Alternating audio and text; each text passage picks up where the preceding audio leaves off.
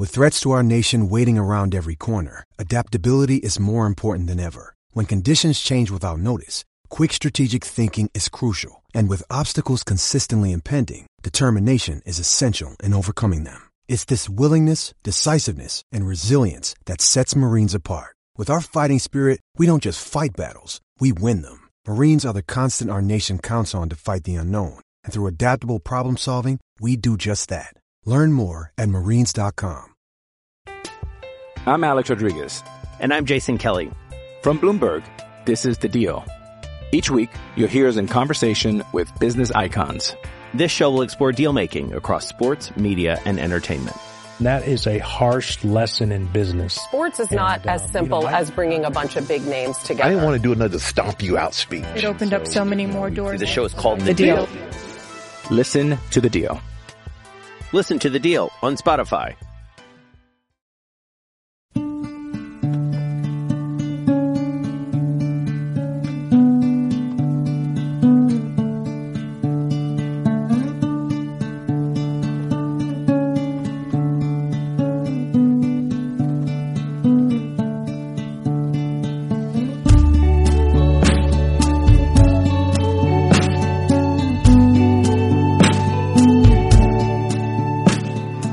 About San Diego, a lot of it I learned was probably through the Tudor family. The influence that Joel had on me started from his father, Joe, and it trickled down to Joel. And, you know, I have to say that Joe was someone who taught not only myself, but my brother and a lot of other friends. Joe had grown up, he was a local, born and raised in San Diego. And Joe taught us about San Diego surf culture, which actually has a lot in common with several other communities in California. Black wetsuits, white surfboards, style, respect. All of these things were super important. And sort of at the top of that hierarchy of surf cool, if you will, was Skip Fry. It was like, everywhere you go, if Skip Fry was out, like people just stopped. If you wanted to talk about style or think about your own style, you would look at Skip Fry, and that was sort of the foundation. Probably from that time on, I got to learn a lot from Joel, because Joel was blessed in the sense that Donald Takayama was his shaper, and Donald was friends with everybody. I mean, Nat Young, Skip Fry, Mickey Dora. You name any legend from the 60s, and Donald knew them, and he introduced Joel to them. And Joel would come back home and share all these stories about all these people he met. And I learned about surf history through Joel when I was like 14 years old. I already knew all of these things that the majority of the surf world had already sort of forgotten. I found it to be extremely intriguing. That was sort of the beginning right there for me on this path that I ended up following that was really dedicated to all forms of traditional surfing. And it all came from the longboard world. That was an excerpt from the film One California Day by Jason Boffa, who actually himself was a former guest on this show, but it was the voice of Devon Howard. And I just figured it was kind of a better overview and introduction to Devon than anything that I could say here. However, I still owe him a proper introduction. And Devon is kind of an egg impresario. If that sounds funny, you'll fully understand what it means by the end of this episode. He's a writer, he's a professional surfer, he's worked as a marketing consultant in various aspects of the surf industry, and more importantly, I think than anything, is just he's a surf history advocate. And I wanted to have him on the show and have this conversation, not really to detail Devon's history, but more so just to get his insight into a lot of the aspects of surfing that we discuss on this show.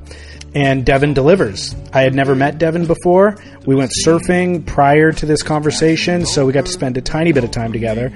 But the conversation started in a pretty funny place, actually.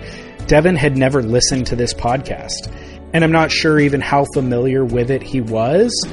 But to his credit, he brought his A game and really engaged in the conversation, and we went long. I usually plan on an hour to an hour and a half at the most. We ran maybe 20 to 30 minutes beyond that even. And you, the listener, always asks for more content, for longer conversations. So it is in that spirit that I give you this. knowing that he had never listened to the podcast, I figured I would make a sales pitch for why podcasts are not only the fastest growing media platform, but why it is the most impactful and relevant, and why we need it in surfing. So that is where this conversation begins. My name is, of course, David Scales. This is the Surf Splendor Network, and I hope you enjoy this episode of Wax On with Devon Howard. Everything that we discuss is available on surfsplendorpodcast.com. Photos, videos of Devon surfing. You can also find it on social media at Surf Splendor. And without further ado, here's my conversation with Devon Howard. I'll be back at the end to sign us off. Thanks. Like how can a wave possibly be? I started running, and the concrete turned to sand. I started running, and things didn't pan out as planned.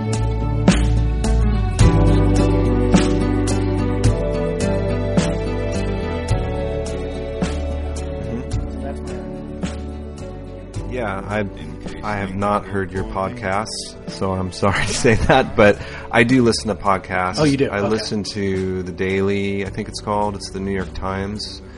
They're about 20 minutes long. Mm-hmm. They're a nice little hit of the news. It's a liberal point of view. I don't mind it. I'm not one or the other, to be honest. I'm kind of probably down the middle, but I like the idea of podcasts. I've even kicked around the idea of doing one myself, but it's just one of those things where you have an idea and then you don't actually do it. Sure. And the reason I was interested in doing it was what you were describing was being able to have in-depth conversations and not having to edit out as much, and it feels a bit more real.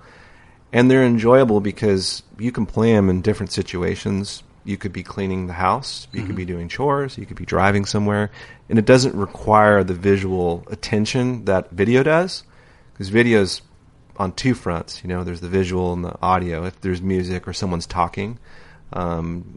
So I think it's cool you're doing this, so now I'm going to have to go listen to your other shows. I'll send you the A+ one so that you get a good impression, good first impression. Yeah. I'm going to go farther with it. I found, or actually people have told me that without the visuals, it requires more of them as the consumer of it. So they actually engage more intimately with it because they're forced to use their imagination and envision the things that we're talking about. I think that there might actually also be an element of just the fact that like your earbuds are physically in your orifices, Yeah. And so there's an element of that involved. I was talking to Dave Parmenter, who I'm actually doing a regular show with quarterly now, and yeah, he's a genius. Totally. So and I've found he doesn't have enough platforms to showcase his genius, and so this has been a great thing for me and for him to be able to unpack a lot of that. But anyway, I was talking to him. It wasn't on the air, it was on the phone, and he was like, surfers used to have the answers, like back in the 60s and in the 70s, whether it was social change or environmental causes or whatever, surfers actually had the answers. And nowadays, the way that the culture has shifted and so much of it is run by big brands and advertising, and it's everybody just riding high-performance shortboards, trying to do the same exact maneuvers. There's less self-expression, all that. Surfers don't, and they also don't have as much of a voice anymore to even share their ideas. And so as he and I talked, I was like, well, with the podcast, I have these conversations with Dave or with you, and conversations spin off of that. I then get emails from listeners. Conversations take place on Instagram, or we were just talking about Beach Crit. You see the comment section on Beach Crit actually has a lot better, more representative kind of snapshot of surf culture than anything I'm getting out of the magazines, than anything I'm getting out of video. It's the surf conversations that take place in those forums that are more informative, that I would argue with Dave do actually have the answers. There just isn't really a community for those things to exist. I mean, on Beach Crit there is, but it becomes just, shit talking in some ways. But in between the shit talking, there are some really tasty morsels of info and insight. So I would agree with you on some levels. I think Stab is maybe started that. They They were known for that, but unfortunately, they just get too much into talking about each other's, dicks and sex life and, xenophobia. There's all these different kind of realms that you get into, but I've been reading the comments on Beach Grit, and I've found some of those people on there, they're pretty damn witty and pretty smart and pretty funny. And a lot of them are in the surf industry. They're guys that that are using a pseudonym. Exactly. Yeah. And it's given them a voice. And so, Beach Grit, it's becoming something I'm looking at more and more. At first, I was kind of like, when things like Kook Slams, Kook of the Day, and all those things came out, and anything that was sort of spoofing or sort of having a go at anything to do with surfing, I was initially like, aha, this is funny. And then I started, I kind of unfollowed them for a while because I felt that it just was getting too much negativity and mean-spiritedness. And it's not that, I'm all about the safe space. I'm not that person. But I turned them off for a while. And, but the one I've gravitated back toward was Beach Grit. I think there's some pretty witty writing on there. And it is sensationalistic type of writing and subject sometimes, but it does get at the core of things, and it is interesting because they're willing to go places that others won't. I don't know what they're relying on for advertising. I don't know their business model, but for some reason they're not as worried about just kind of laying it out there. Right. So it's kind of refreshing and fun. It really is. We all go on our own personal journey of what things do we like to read, because the media landscape has changed, as we all know. I'm not saying anything that anybody doesn't know already. But, now where do I go to get information and sort of being a surf nerd? Obviously I love to surf a lot. And I like to know what's going on, even though I primarily grew up riding longboards, labeled a longboarder. I ride sort of mid-range boards. I wouldn't say I'm one of those ride everything people because I'm really not. I pretty much ride longboards and eggs. I have some fish boards. I don't really ride them that much, but I really love them. But I like to know what's going on. Right. I really, I look to Surfline because it's easy. It's like, I hate to say it, but it's just almost like the McDonald's of surfing. It's just like, I normally wouldn't get a cup of coffee at McDonald's, but I'm on the road. It's easy. I get a cup of coffee. Sure. If I'm really hungry, I might get a breakfast sandwich, but I normally wouldn't because I don't really like what McDonald's stands for. But sometimes I'll do it. I don't care. I don't have a problem admitting it, And it's like Surfline's like that for me. It's like I'm not in love with it. I don't think that the journalism is amazing, but I think it's by design. So, and I'm not trying to insult anyone that works there, or I know Marcus, the editor. I know people that put a lot of energy into Surfline, but there's just not a lot of meat to it. It's just these little quick, easy hits. Yeah. And if it wasn't for the fact that they have the surf reports and the cameras and everything dialed, I don't think I would even go there. Yeah. I only look at their editorial content because I'm trying to figure out, where is the surf going to be next weekend or next week, or what part of the world's going on? At this stage of my life, it's not like I'm jumping on planes and going wherever I want, but I still like to just look and see what's happening out there. And sure. Surfline gets my eyeballs because of that reason, and that's why it's, if you're a surf company or a business, it's going to be a good platform to communicate to a lot of people if you're trying to, advertise. Right. Surfline's the place. I think it's unfortunate that Surfer and Surfing kind of let them have it. Surfer and Surfing years ago, if they had just been on it with the cameras and the forecasts, Surfline wouldn't even be around, in my opinion. Mm-hmm. I just don't even know if it would exist. But the fact that they didn't see that coming, kind of like Blockbuster didn't see Netflix coming, it's the same exact thing. Yeah. And, maybe, who knows, maybe Surfing would be around today. Surfer, same thing. I mean, it's just got this incredible legacy as far as a storytelling platform. But, and again, no offense to anybody there, I have friends that work there. I never go to their website. I just don't. Yeah. Do you subscribe to their magazine? No, I don't subscribe to any magazines. Yeah. I'm a bit of an insider. I used to get free subscriptions, so I'm lazy. One of my dear friends is the editor of the Surfer's Journal. I'm too cheap to subscribe to it. And he doesn't send you free copies? No, they don't really do that. No. There isn't a comp program there. I give them shit for it all the time. Yeah. But, there's not a lot of print that I look at. We're on our phones all the time. We're on a computer. And so the quick hits are Surfline and Beach Grit. Yeah. Between those two, that kind of covers what I'm looking for. If I'm looking for what's going on with the forecast and the waves. And I hate surf cameras with a passion, but they're there, so of course I'm going to look. Of course. Trying to, time your day. I have a regular job, like everybody else does, and you're trying to find the windows that make sense for you to get in the water. Should it be in the morning? Should it be midday? Should it be the afternoon? And so it is a really good tool, but we pay the price for it. The crowd's changed a lot. I can give you an example of surf cameras impact. I've seen it happen several times, and I'm sure everyone can relate to this. So I regularly surf Cardiff Reef and Swamis and lowers. Those are probably the 3 waves I go to the most throughout the year. And there was a time this last winter when the camera was down for 3 or 4 days, and I go there with my fiance, and we, when you go somewhere regularly, you have a good sense of crowded, uncrowded, what's usual, unusual. And there was no coincidence whatsoever. The fact that the crowd was so minimal on those 3 to 4 days, it's a direct correlation, because the camera at Swami's is this beautiful shot. It's up high, you're looking down on it. It just looks so tasty that even on mediocre days, it makes Swami's look better than it actually is. I know that people can relate. So there's times you see it on the camera and you go out, like, man, it just not as good as it kind of looked on the camera.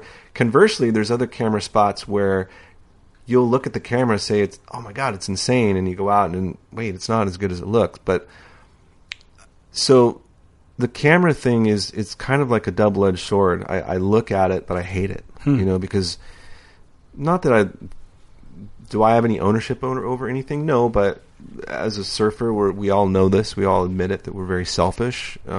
We like to share waves, but not with 80 people. Yeah. Swami's with 20 people is pretty special, and it's pretty manageable, and everyone's getting waves, and there's a nice rotation. Swami's with 80 people, yeah. Right. We know what that experience is like. So I don't even know what I'm talking about, but I'll bring it back.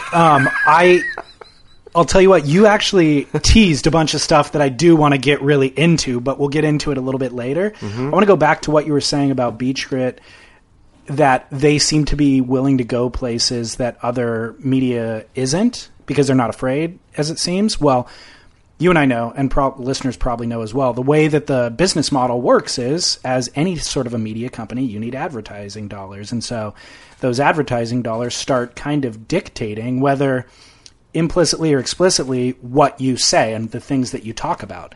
Well, Derek Riley, co-founder of Beach Grit, he founded Stab Magazine. And so a famous story there, which I'm only mentioning because I don't know if listeners are fully aware of this, was Chaz was a writer at Stab. And Chaz wrote an article about Mick Fanning using a derogatory term towards Chaz at a party after he won the world title the first time on the North Shore. And so Chaz wrote the story, published it, and Rip Curl, who is Mick Fanning's sponsor, contacted Derek, and they were like, hey, you got to print a retraction or pull this article, pull this magazine off the shelf, otherwise we're going to pull our advertising dollars out of Stab. And they were advertising to the tune of $250,000 a year. And Derek basically made a business decision and was like, no, I'm not going to do it. It's a true story that Chaz wrote about, and so I'm standing behind my writer. I don't remember. I think Rip Curl actually did pull advertising, but the surf community at large found out that story and just said, well, I'm forever going to subscribe to Stab Magazine now because they're willing to tell the truth, essentially. And I think Derek did fine with his business, and now he and Chaz obviously have a tight relationship and now a partnership with Beach Grit because it was forged through something like that. So to answer your question, Beach Grit's business model they have brought on advertising after a couple of years of not having it and like just building a loyal fan base. They now have banner ads on the website for Lost, and I've seen Sharp Eye and some other stuff. And which I don't know if they originally intended to do that or what, but they've slowly, you just adapt and you evolve as you go, and you do what you got to do to pay the bills. And so I'm sure things that they said they would never do in the future, they will ultimately end up doing, and Chaz has joked about it, but it is what it is. It's not a volunteer organization. No. And so they built an audience of what you would think are real surfers, because if you're just a novice or just a passerby, you're not even going to know about beach grit. So right. It makes sense. It's a core audience. If it's not excessive, and they're selecting brands that audience wouldn't mind. Right. I don't think it's getting in the way from what I've seen. It isn't. And it's cool that the brands are not afraid of the content that's on there, and I think they're aware that if you are on Beach Grit, you probably are a quote unquote core user. Yeah. And therefore, it makes sense. And I think the brand should know the only value Beach Grit has is letting Chaz and Derek be Chaz and Derek. So once we start to kind of tamp that down, our advertising dollar doesn't go as far, because listeners or readers in that case, are getting a watered down version of Derek and Chaz. So yeah, let them go wild. I think it's refreshing to have honest viewpoints. I think you do get that in the Surfer's Journal. It's definitely not a small bites experience. The Surfer's Journal is more of I'm spending the afternoon, I'm going to leisurely read this and enjoy it. Some in-depth reading. But I think, I was in the surf media for a while when was that? 90, I got to remember the years here. I think I was at Longboard Magazine from the beginning of 99 to the end of 2003 or something like that. And,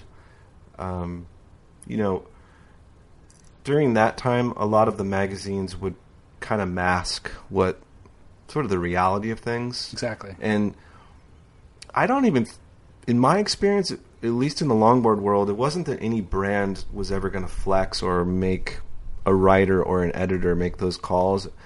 I just think there was this idea that if you were super brutally honest about these surfers, you would probably get your ass kicked.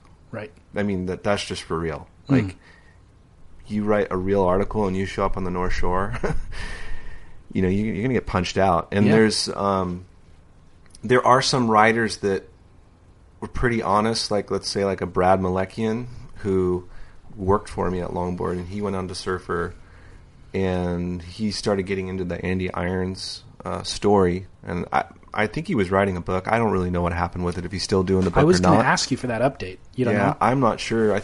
And he got a lot of threats about working on this piece and kind of taking the raw truth approach. And there's a real story there with Andy Irons, and it's slowly gotten out, and it's taken a while for people to be honest. But those first few years, it was kind of like, shh, don't talk about this. Right.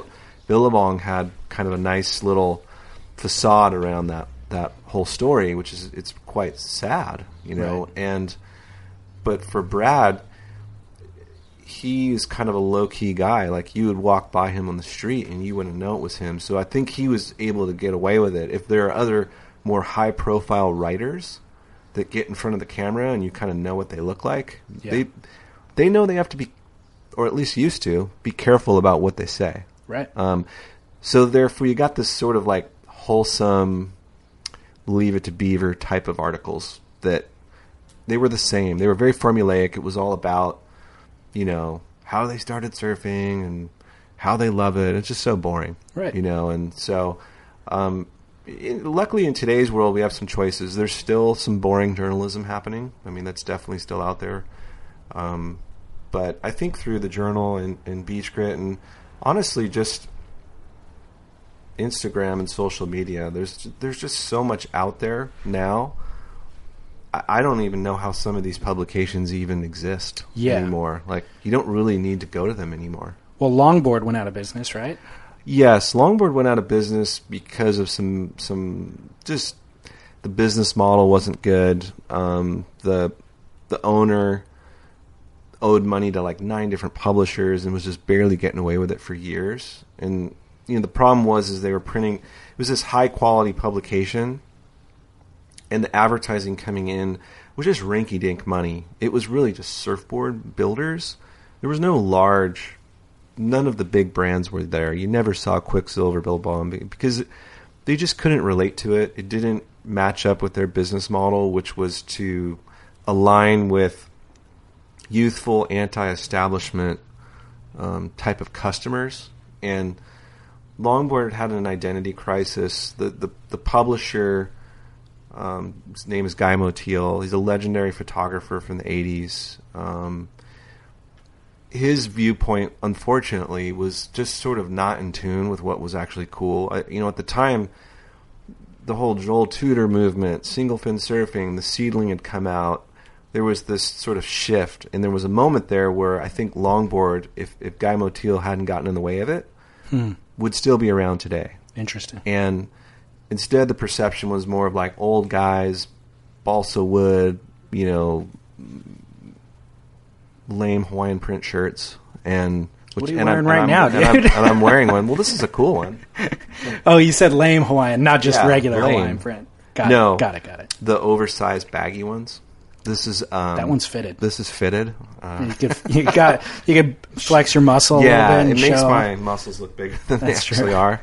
I think I'm losing muscle at this point in my life, but it's unfortunate because we were there. I worked there, and I was connected to that world, but I couldn't get the editor-in-chief / publisher to sign off on, hey, let's make this thing cool. We had opportunities for Thomas Campbell to come in and art direct a piece and things like that, and he just wouldn't have it. And so, we got away with a couple cool articles here and there, but by and large, we were a bit beholden to his vision, and unfortunately, it just was a bit whack, and it lost momentum and it went down. So it's funny.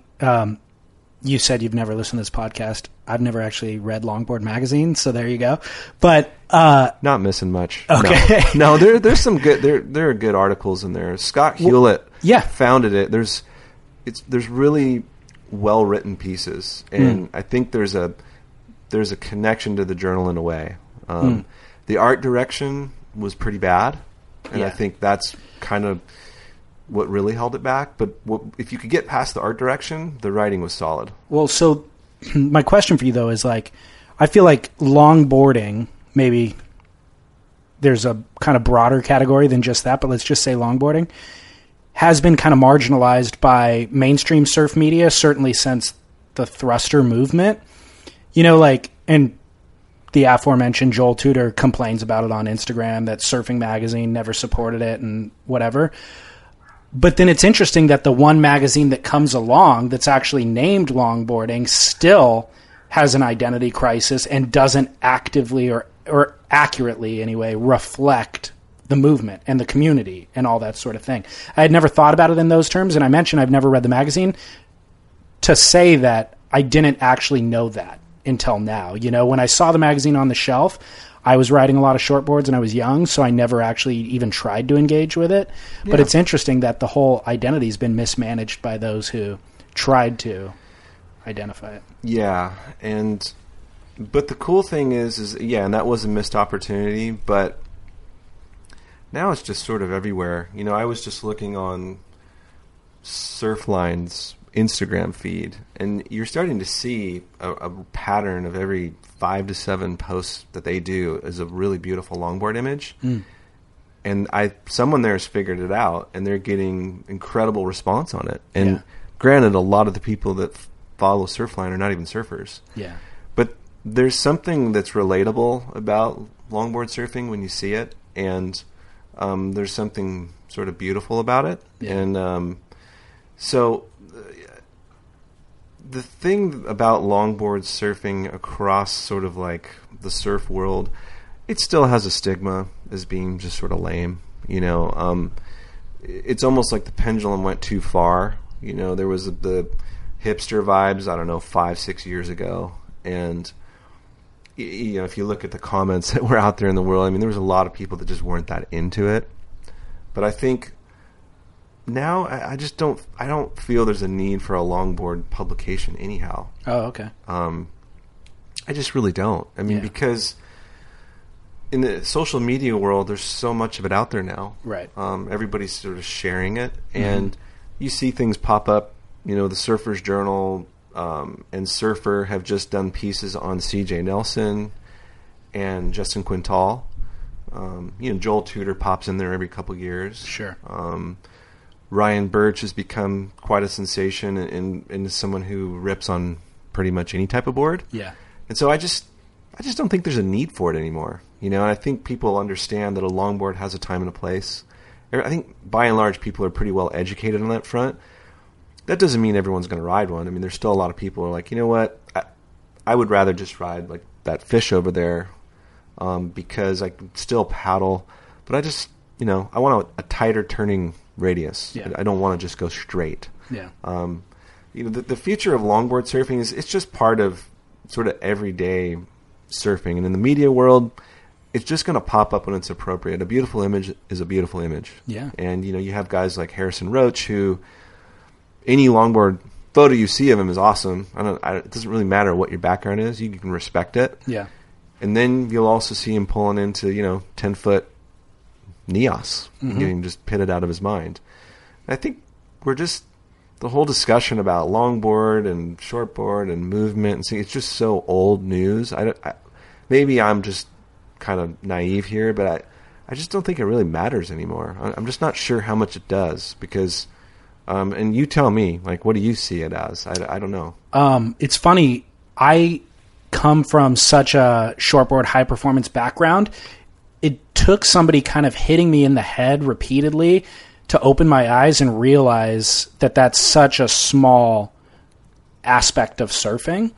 And doing this podcast for the last 4 years, the most engaged listeners that I have are riding everything. They're not just longboarders, but it's like the guys who were in the water with us this morning or friends, and it's like they know everything about everything. They have tremendous reverence for surf history.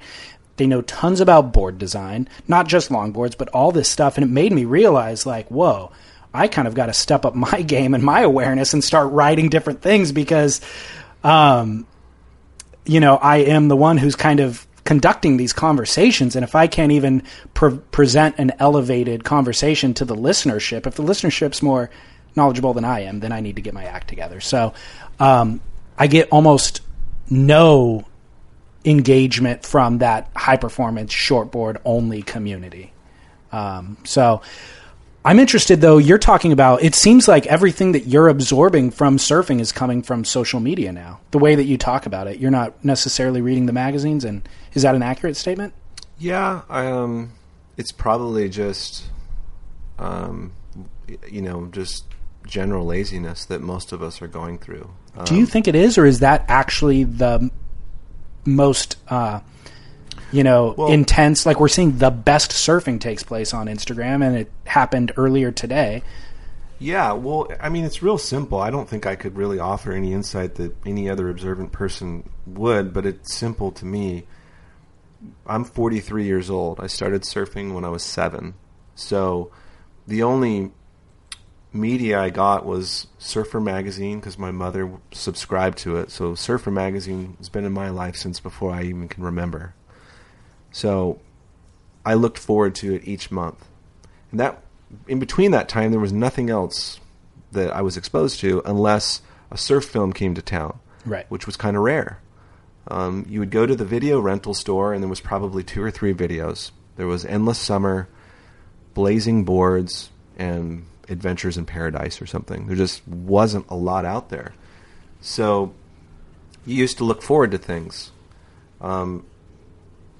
Now it's kind of like, what's the point? Like by the time Surfer Magazine gets in front of me, there's really not much in there that I haven't been exposed to. Yeah. Unless they've done a really good job of doing some sort of incredible travel piece or a human interest story, and there was no leaking of any of the stuff before. Then it's like, wow, I'm kind of looking forward to this.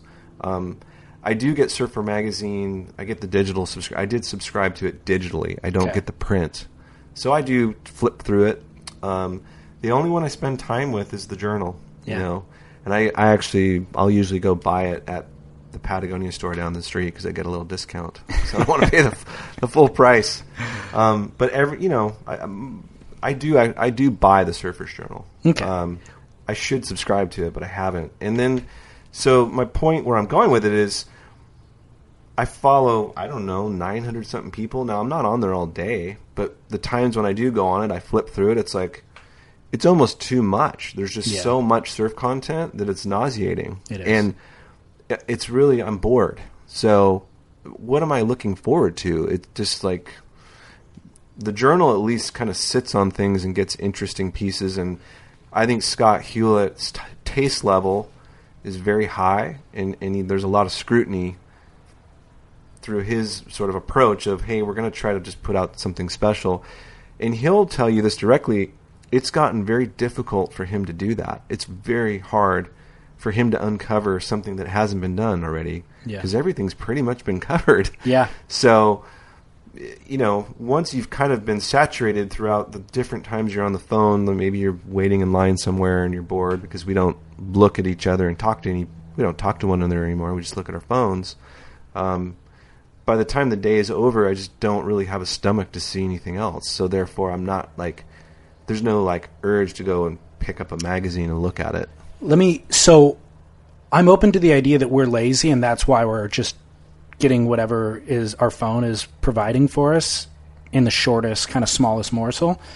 But I actually don't think that's what it is so much, or maybe a percentage of it is that. I think it's that the strength of print and even film is that they have the time and the space to really develop story.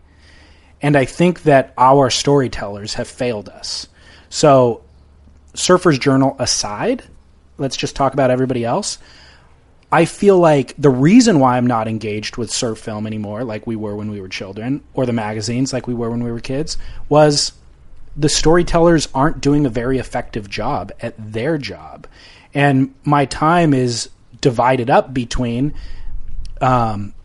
so many amazing television shows that are available now on Netflix that are unbelievably well developed and produced and all that stuff. So I would like for our filmmakers to pay, to do that level of filmmaking, and then it would have my attention. I want to give them my attention. I love the medium.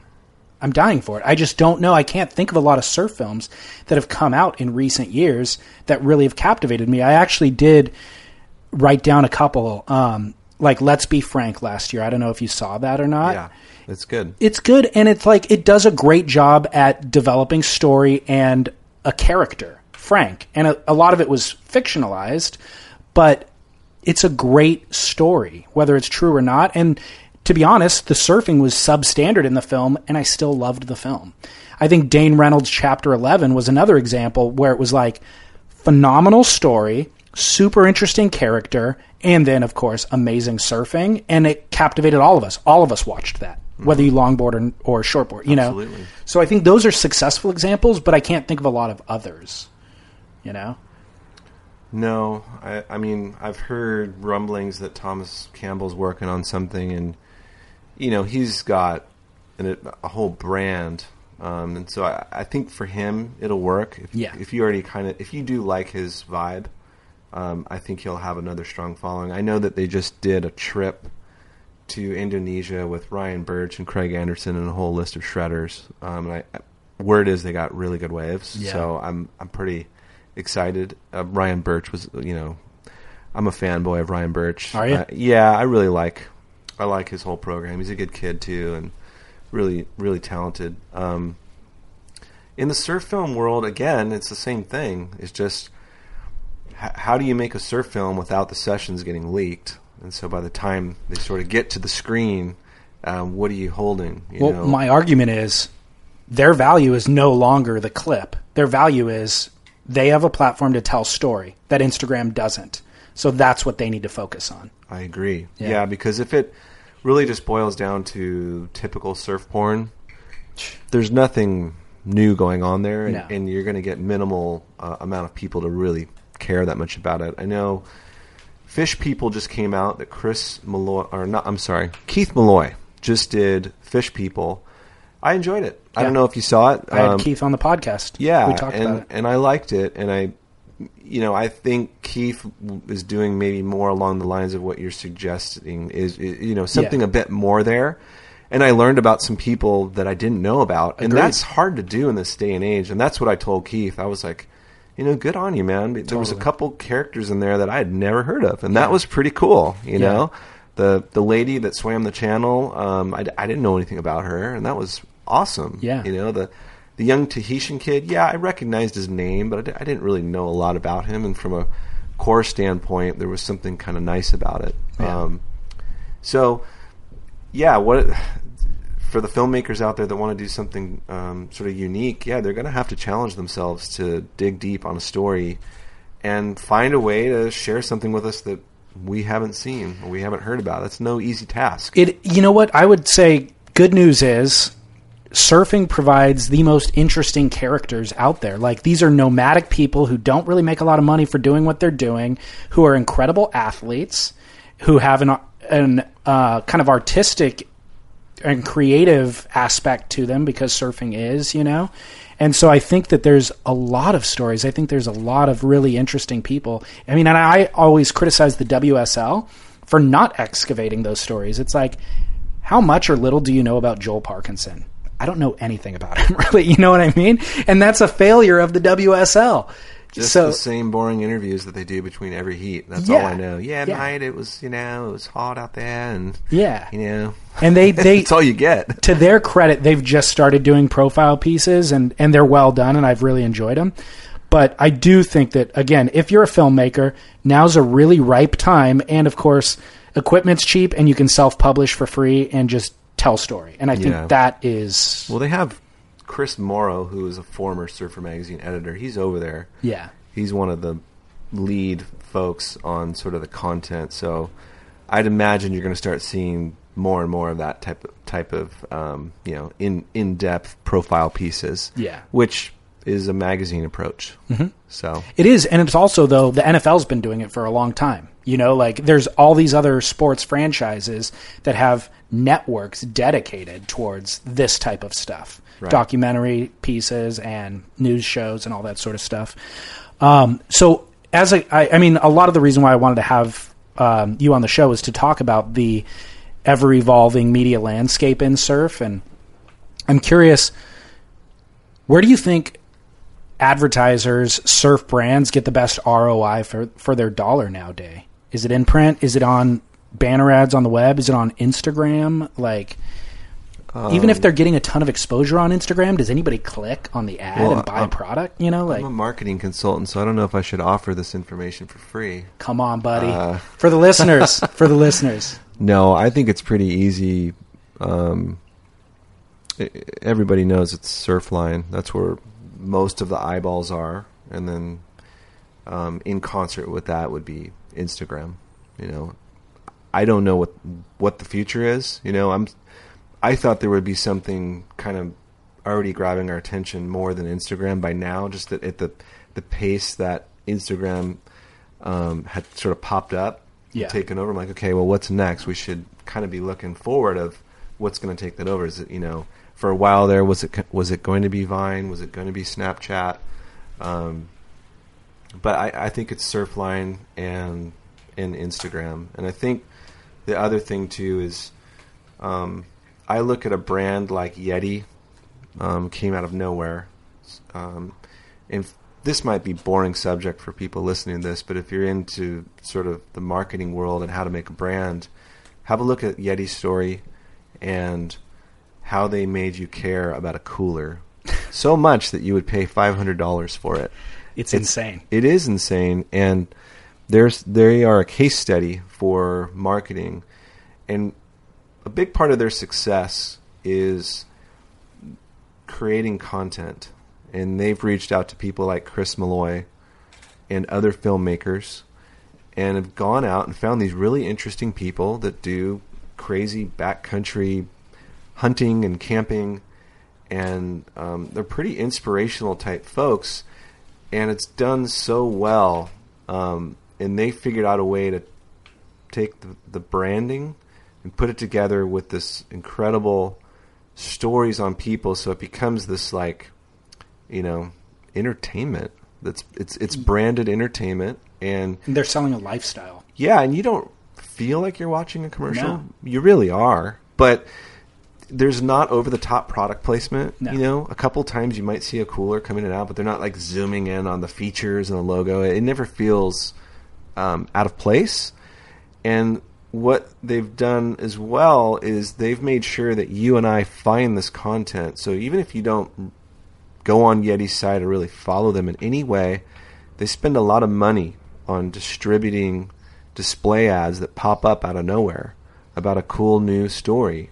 And it's click on here to learn about, the guy that survived the backcountry for 7 days or whatever. Or they did a Shane Dorian one too. Yeah, which Chris Malloy did. That was the story about father and son adventures, and it was amazing. I mean, it was, full kind of tearjerker. Like totally. Even if you're not a father, you could relate to those stories. And so you're going to see companies like that follow the Yeti model, where they're not necessarily going to rely on Surfline or Instagram. They're going to find you through really cool stories, and that's that's been happening with a lot of brands, but they've done it the best. It's a great example, actually, because I've actually found myself on Yeti's website looking at coolers and pricing, trying to justify how to make that purchase, because I'm like, I don't even need a cooler. I don't do anything in my life where I need a cooler. And if I do need one, like to go to the Hollywood Bowl, I don't need the Yeti. An Igloo will work fine, but maybe I'll get into hunting one day. And if I get into hunting, maybe if I buy this cooler, then I'll get into hunting. Like that. You need because ice for 10 days, then you need a Yeti. But that's how effective Yeti did their job. Was I don't need a cooler, and I'm trying to buy the most expensive one on the market by 10. It's not even just double the price. The average cooler is about $40 to $50, and they're pretty good.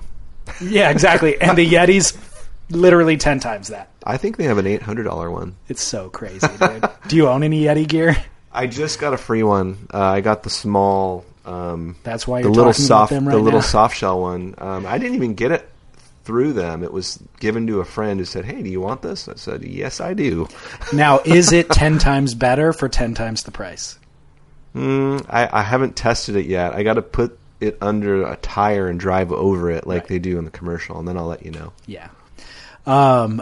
So I think that is the best example of somebody who's accurate or like really effectively integrating story into marketing and then infusing it into the marketplace without you and I even knowing that it's marketing, Yeah, because, if you go back to what sort of commentary you see out there, it's not like people want to be advertised. They're not like super psyched on it. So if you can make it a little less painful, totally, and get some engagement, if there's something I can get out of it, and then you connect the dots to the brand, it's kind of a win for everybody. Yeah, I think so. Best practices, follow those guys, and if you want some free marketing advice, and I get nothing from Surfline, I have nothing to do with them, but that is when I was at Spy, when I was leading the marketing team at Spy. That was where our best spend was at Surfline, and that was, I left there in 2014. Yeah. Interesting. Kind of a, I don't know, incidental little tangent, but talking about surf film, you've been obviously in a number of surf films. I think One California Day might have been the first time I encountered your name even. And I love that film. And I've had Jason on the podcast too when he released Bella Vita. So, yes. Yeah. I've been lucky to be involved with a lot of filmmakers, and it helped me with where I'm at today. Sure. I'm a marketing consultant. I have a small collective, which is really the same thing as an agency. The cool thing about our business model is we don't have an office, and the reason is it's scalable. Yeah. So if we work from home, we don't have to worry about the overhead of thousands of dollars a month. When you hire agencies, you really want the work. you really don't want to pay for their cool office and their bubbly water. Right.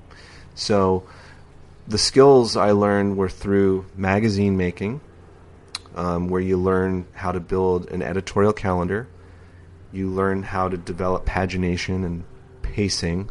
So you look at an issue and say, well, we've got a profile and a travel story and product overview. And, you don't want to kind of double up on things, so you look at that. And that sort of helps you think about how to tell a story for brands. That was like a logical progression. And the filmmaking piece of it, being around guys like Jason and Mark Jeremias, who helped them they made the film together.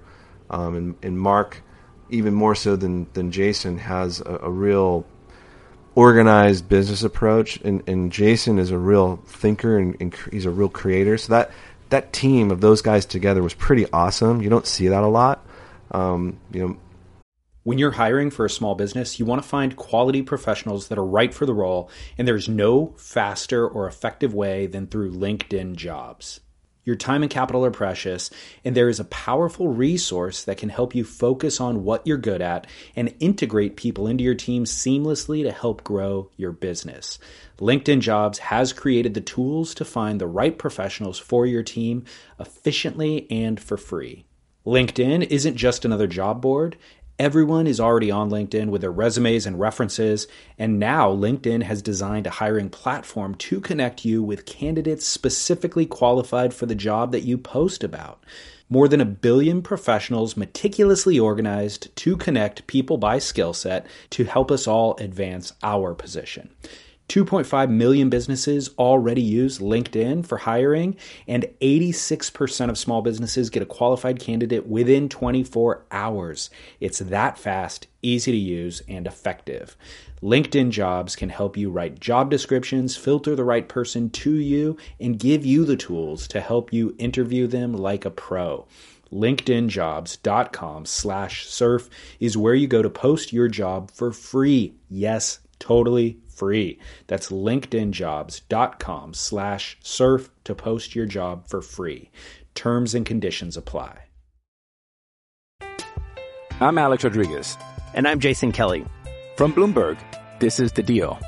Each week, you'll hear us in conversation with business icons. This show will explore deal-making across sports, media, and entertainment. That is a harsh lesson in business. Sports is not as simple as bringing a bunch of big names together. I didn't want to do another stomp you out speech. It opened up so many more doors. The show is called The Deal. Listen to The Deal. Listen to The Deal on Spotify. I learned a lot from watching those guys. I learned a lot from watching Thomas Campbell. Thomas Campbell, what I got from him was that don't do things the same way as everybody else. And so I have a sort of a mantra, and some of the people that have worked with me would vomit if they heard me say this, but it's beware of the usual. That is, when you're going into any type of project, do not do it the same way that everyone else does. That's weak and it's boring, and really no one's going to care. You'll see a lot of creatives out there look around them and just sort of borrow and kind of do what everyone else does because they think that's the way to sort of win, if you will, in the business, in the marketplace. Yeah. And so Thomas, I remember one time he said, I was complaining. I was being a little bit of a bitch, and I was complaining about how the surf sucked. And I was there shooting photographs. It's something else I did. I followed Thomas around for a little bit on Sprout shooting photos. I got the invite from him, which I'm really thankful for. And I was kind of whining about the conditions. And he just looked at me and he said, dude, everything is shootable. He's like, change your shutter speed. Take a different angle. Like, just make it happen. Yeah. And I was like, oh, God, I'm such an idiot. Like I was just so like, the light has to be perfect and all these sort of things have to fall into place. And it's such an easy tip. But that had a huge impact on the rest of my life. Interesting. About looking at any situation is doable. This interview we're doing, there's an airplane flying over right now. There's a train going on in the background. The wind's blowing and the shutters are going to make noise, but we're going to talk through it because we're just going to kind of get around it. We're not going to freak out and say, oh my God, the interview's over. Right. you might want to hit pause, but I think we can keep talking through it. And so the sort of being exposed to these really talented people, I've benefited from immensely. Jason and Mark had a different storytelling. Thomas is very visual and audio, like his music choice with the visuals is insane and quite unique. And he was the first person to actually make longboarding look cool. And I was like, wow, and I met him through Joel Tudor. And when I saw the first film that Joel and Thomas had done together, just the test rolls, and the Seedling started out as a project, little known fact. It was a Takayama branding project that became a film. It really was about Joel Tudor initially. And it just sort of like Thomas started meeting other people through Joel, other really interesting single fin surfers. And then it was like, okay, well, this could be much bigger than just Joel. Yeah, Joel's sort of the sharp point of it, sort of the instigator of it all. But there's some other people doing some really cool surfing too, as you saw in the film. And whether you like longboarding or not, you're going to find a few people that are going to say, man, the Seedling sucked. It was lame. Right. Like, totally. There's something wrong with you if you think that movie sucks. Now, you could go back and say, well, it's a little long. Well, back then, there was no internet. Long surf films made sense. A 60 to 90 minute film, you could stomach it. Today you can't. Do you think that feature-length surf films still have any relevance at all to our culture? I think they do. It goes back to some things we talked about earlier, which is what unique story can you tell? I think if you're going straight surf porn, you're going to be hard-pressed to go past 30 minutes. I think that's kind of the limit. And even people like Chris Malloy and Keith Malloy, who did Fish People, and then they did The Fisherman's Son. They kind of stopped at 30 minutes. And to be honest, I wasn't craving more. I thought it was perfect. Yeah, we just don't. We really can't stomach a 60-minute film anymore. It's just really hard to do. And so I think they do have a place. I just don't know that film tours of 30-minute films are really the thing. But maybe 2 or 3 shorts. That I could see that being a thing. If I could go to a little mini fest and get like a 90-minute experience, but maybe there was 2 or 3 things happening. I think that would be pretty cool, and I don't know if anyone's kind of figured that out yet. But I didn't mention this to Keith, but I wondered if he should have taken Fish People and made it 6 different vignettes. Yeah, kind of the Netflix model or HBO, yeah, where you're getting sort of episodes and those a podcast almost 20 minutes. And that story, there was no tying of those stories together other than they were all fish people. It wasn't like there was interstitial like narrative that tied the stories. So I thought they actually might have almost better existed as vignettes. And they I would think they'd get more eyeballs because then it can live on YouTube as a series and whatever, but I'm obviously. Yeah. The future of the feature film it's going to be competitive and difficult. And yeah. I know Red Bull's made films, Monsters made films, and they show them for free at La Paloma, and I've gone, and there's 80 people in the audience. Yeah. So I think we got a little off course a few years ago. There are very few filmmakers that have figured out to make us sort of care to show up. And Forbidden Trim, which George Trim did recently, I was looking forward to it. They did a good job. Surfer Magazine did an article. I kind of knew George through Joel Tudor. I figured he was going to do something interesting, and I had heard that they had these little miniature models, and they went and kind of created an experience. And so it was a fun thing to go to. People were into it. And was it the greatest surf film ever made? No, it wasn't, but it was an experience, and it was something different and unique. So if we get more of those, I think the feature-length surf film has legs. Yeah. Otherwise, you better be Dane Reynolds, or you better be someone that's just freaking mind-blowing, and that's about the only other way you're going to draw people. And and you see Dane's figured it out. He's not touring surf movies. He's putting them on the internet. With zero advertising in advance, it just shows up one day. Yeah. And everybody stops and watches. And there's merit to it. So I think you'll see more people go that route versus, putting in the time and energy into a film tour. Chris Burkhardt just did Under an Arctic Sky. And, I mean, that is a robust tour. Now, Chris he's a celebrity. He's an Instagram celebrity with a couple million followers. And so he's kind of in a unique position because there's so many people that love his photography. That guy was crushing the tour. Like, if I know Chris, he's a friend, and I follow him on Instagram, and you see the tour.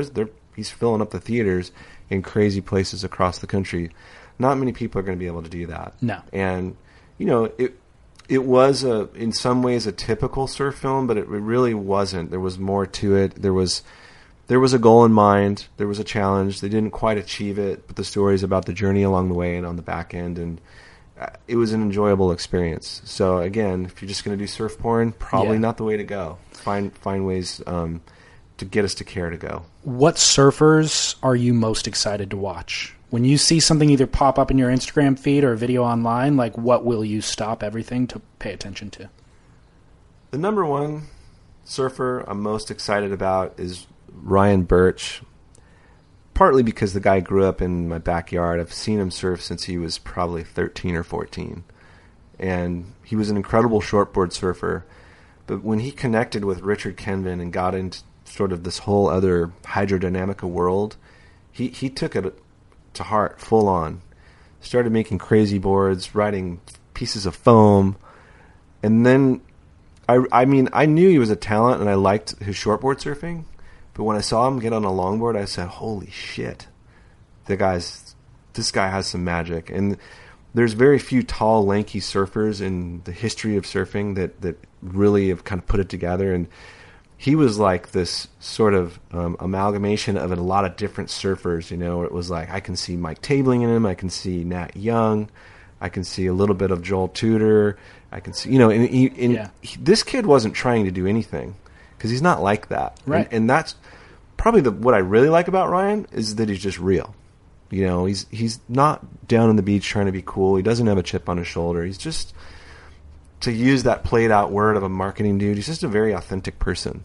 And he's really engaged and interested in surfing. And you can feel that through the shapes he does and through the surfing.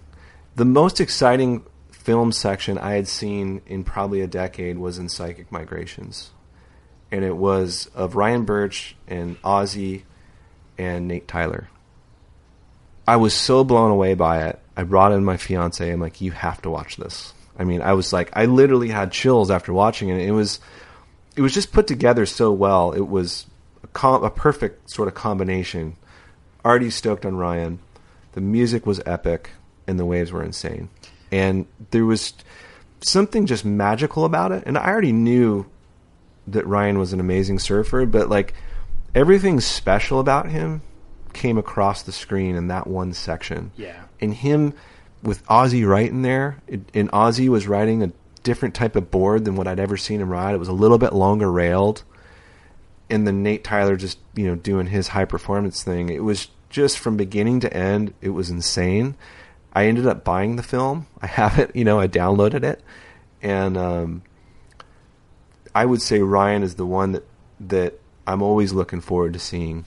And, you see him in Joel Tudor's duct tape events. He's always in the final. And at the end of the day, like, we have people that we are inspired by for their surfing. But you also, like, it's nice to know that they're a cool dude as well. And then it's full buy-in. You're like, okay, this person's rad. Mm-hmm. The interesting thing about that section, too, is, like, those waves are treacherous. Like, there's some gnarly sections on that wave, and the way that he's surfing it just looks so effortless and completely diminishes the seriousness of the wave. Like, that was the success of what he did. Really interesting, and I agree, phenomenal section. Yeah. I would say I also admire. I do watch some of the WSL. I'm a little selective. Mm-hmm. It depends on the venue. Sometimes the waves are horrible and I know it and I don't watch. But if Jay Bass... U.S. Open's happening right now, by the way. That's probably the best example. Yeah, I haven't watched one heat of the U.S. Open. I honestly could care less. I did surf with some of those guys at Lowers last weekend. So you missed so many air reverses, dude. Oh, man. So Yeah, but I do enjoy. John is always exciting. I mean, that's obvious. Everyone likes to watch John. Yeah, and I'm a Slater fan. I have no problem admitting that. The guy's inspirational. I'm 43. He's 45. I am in no way comparing anything I do to him in any way, shape, or form. But the fact that he's surfing at the level that he does at his age it's inspiring for all guys in my generation, and it has to be inspiring for young people.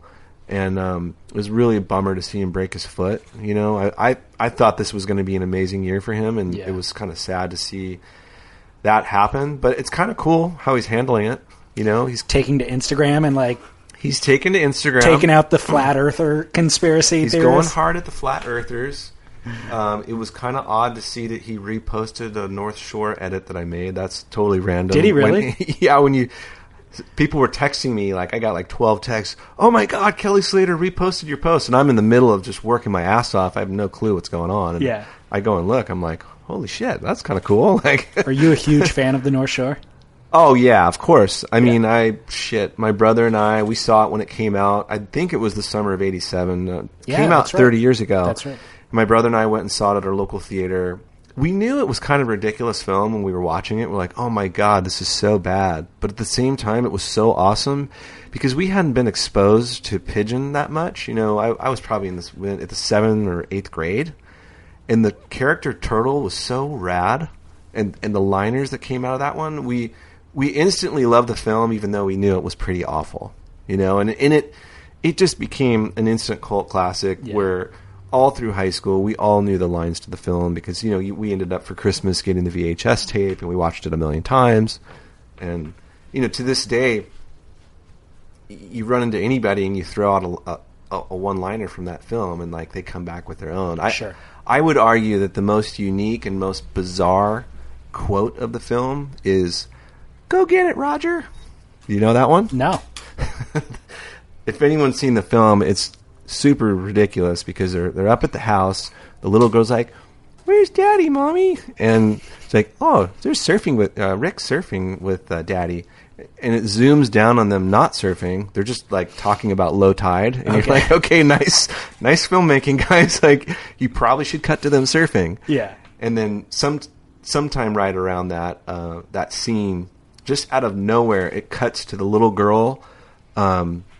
And the dad throwing a ball into the water, and it's she's like, "Go get it, Roger!" And it's just there's just so much random stuff, and so the super fans out there, if you talk to someone about the North Shore and go, "What is the most random quote of North Shore?" and I've asked that to people, and they came back with no prompting whatsoever and said, "Go get it, Roger!" And I was like, "Yes, wow, you get it, you know this film, true fan." So, do you know Kelly personally? I don't know Kelly personally. I've met him a few times. I don't think that constitutes knowing him, but he follows me on Instagram, which is totally random, and we've done some messages back and forth about flat Earth because I asked him about it. And I was fascinated by his fascination with it. Sure. And he kind of clued me in on some things, and I did a little bit of research. I'm like, this is amazing. He encouraged me to go look into it, and the comments on there are mind-blowing. For the record, Kelly does not think the Earth is flat. He's on the opposing side of the argument. Yes, and I don't want to mislead anybody.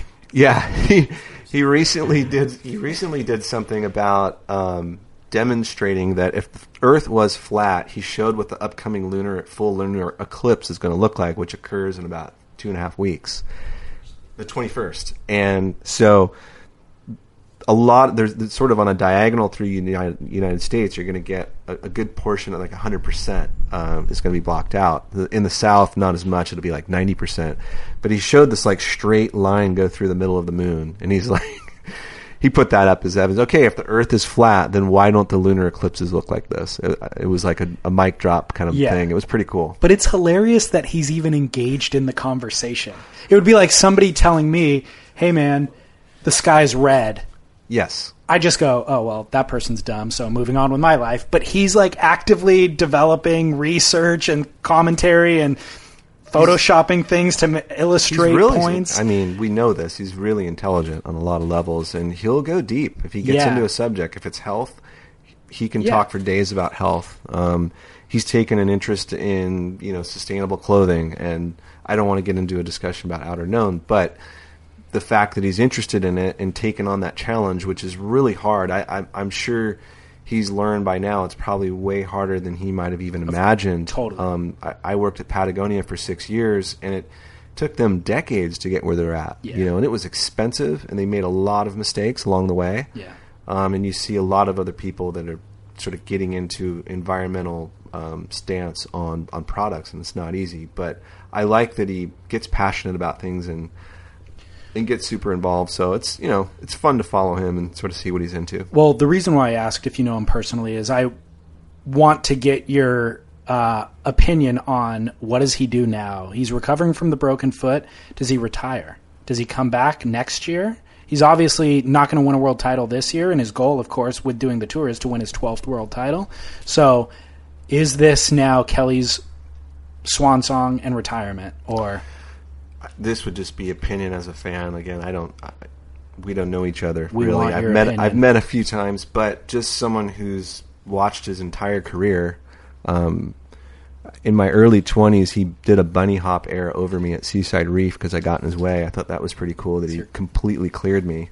I was so embarrassed. And if anyone's going to come back from something, it's Kelly Slater. Kobe Bryant tore his Achilles tendon, ripped it off, and everyone's like, he's done. But he did come back. Kelly has access to a lot of information. Financially, he's doing just fine. So he could go to any doctors that he wants to, and I know he's working with the best, and he'll probably, put all his energy into getting healthy. Probably the same guessing that any surf fan would do is that it's going to be really hard for him to be a world title contender next year, but I would never count that guy out. And I know that if he shows up at events like in Fiji and Tahiti and Pipeline, he could still beat people with his broken foot right now.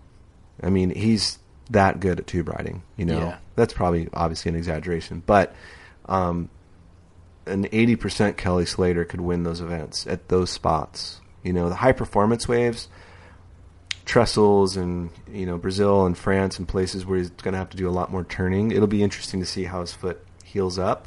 It was his front foot. So I don't know. Was back foot? Was it his back foot? His right foot? It was his right foot. It was back foot. Okay. Well, that's interesting because there's but he won Chopu with a broken foot before. Mm-hmm. So you're right. I just think that we've all said that about Kelly forever. The argument that you just made in that 80% Kelly can show up and be, that's been accurate for the last 20 years of Kelly's career.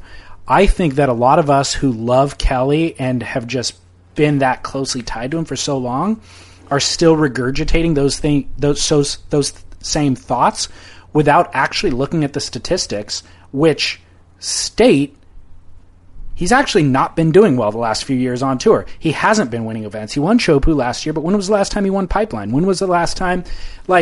He can't beat Felipe at Snapper.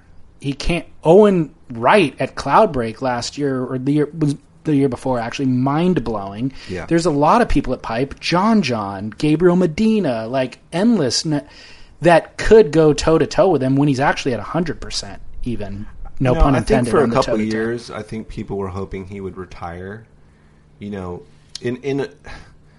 And honestly, I don't know if I would watch the WSL as much if he wasn't on there. When I know he's going to surf, I always watch his heats. I love watching him surf. Yeah. And the statistics would show he's not winning, but he's always right up there. He's getting in quarters and semis, unless I'm forgetting something. But I don't know that he is. I mean, I don't have the stats in front of me, but I think we all just think that. That's part of...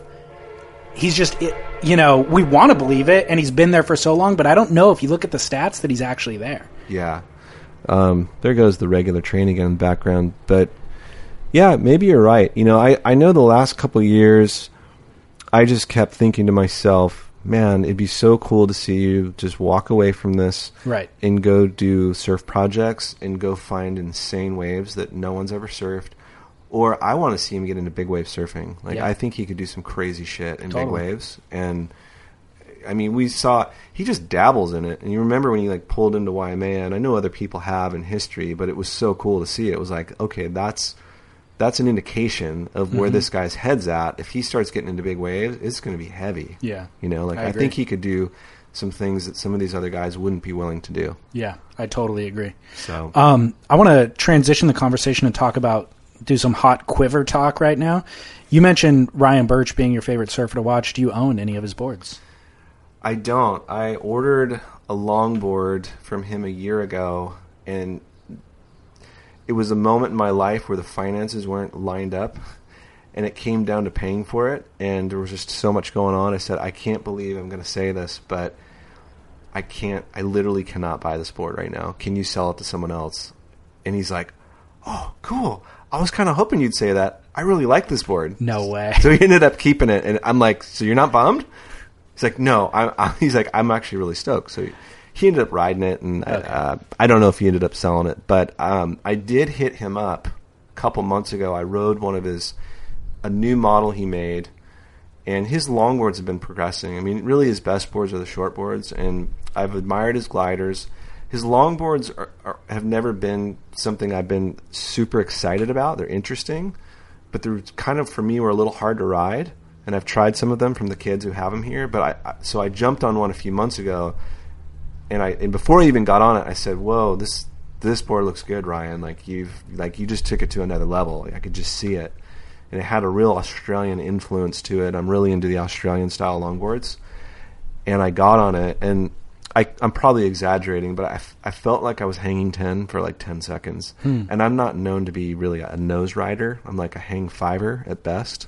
And I came back out and I said, you nailed it. Like I said, sign me up. Because it's on the computer. So he has, and I have no problem with computer shapes. In fact, I think they're a great idea. So you can get consistency. So the fact that he could go and shape that same board. So I have a 10-footer on order. Oh, you do? And, I check in every once in a while. And Little Bird told me that it's going to happen, but maybe not till sometime this fall. Okay. You mentioned right before we turned the mics on that you have like 60 surfboards laying around here in various places. I do. It's got a problem. I know. I don't even know what the most pointed question is to ask. Who are your favorite shapers that you buy from, and what are your favorite boards that you've been riding? My favorite board of just all time is a 7.2 egg, and I have a model with Donald Takayama. It's a model that he made for me way before he passed away. It's kind of a silly name, but it's kind of just sort of stuck around. It started out as a longboard. It's called the Howard Special. It's kind of a play on the Trestle Special. And Donald came up with the name. I didn't. And really cool longboard. It's a traditional longboard. It's a single fin. But I think it was in the late 90s, 97, Donald gave me his classic 3-fin egg, the one with the little duck on it coming out of the eggshell. I never liked that label. The logo was awful. Sorry, Donald, but it was. And but the board was insane. And at the time, I was a diehard wind and sea surfer. I lived and breathed everything about wind and sea. I was in the Wind and Sea Surf Club. I lived there at a house on Nautilus. Literally could throw a rock at it. I was on it for about 10 years or something. Wow. It was a pretty big deal. Now I look back at it, it's almost like I can't believe it because it's such a bad wave. And but what I liked about Wind and Sea was the community, the lore, the history, the reef culture, and just feeling part of something. And there were some really good days, and when it was on, it was a pretty damn good wave. But the average day there, it's pretty hard. Anyone that surfs there a lot, we just call it the burger. It is a burger. Sure. The left's really good in the winter. But so he got me this egg, and I had my first session on it, and it changed my life, man. It was like, holy shit. Why have I not been riding this board my whole life? It was the perfect board. It really, like, the way I wanted to surf was fully expressed through it. And I rode a lot of 2+1 longboards that Donald made. I've been riding his boards since I was 15 or 16. There was a few years where I rode David Craig's. I was sponsored through Mitch's Surf Shop, and then I went back to Donald's when I was 19, and been riding them ever since. Got on the team, the whole deal. The thing about the tri-fin egg, and if there's any sort of surfing that any of my friends maybe knows me by, it's just the love of this board and this style of board. Way more than longboarding. And what it is it's a type of painterly, long-railed, carvy type surfing. And I don't mean carve like rip on a shortboard. I mean carve more in the way you would think of riding a snowboard, where there are these big, long arcs. And the feeling of being on rail on these boards is like nothing else that I've felt personally. And if I could walk you through a ride real quick, I could probably sort of describe what it feels like. So they work well on a point break or like a big peak wave like a Trestles or a Wind and Sea or a Rincon Malibu Jeffreys Bay. And when you drop in on these things, you do push the hardest, deepest bottom turn that you could want to ever do, and it will slingshot you up the face. If you're really freaking good and on it, you could almost go vertical up the face, but that's kind of ridiculous. That's not really what the board's for. You might as well get a short board. But it kind of like what a hole does is it slingshots you right up in the pocket, and then you hit this high line and you're gunning it as fast as you can go. And it's almost silly because it's so free and so fast and so effortless, and you're doing nothing. And from a distance, you're like, oh, look, that freaking hipster poser, up there in the high line. But you should try it, see what it feels like.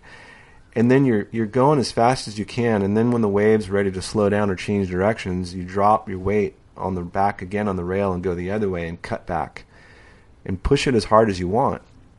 And you can bring the board all the way back around up into the whitewater. And really what it ends up being is what high-performance longboarders were kind of doing back in the day, except you don't have all that nose area that you don't need.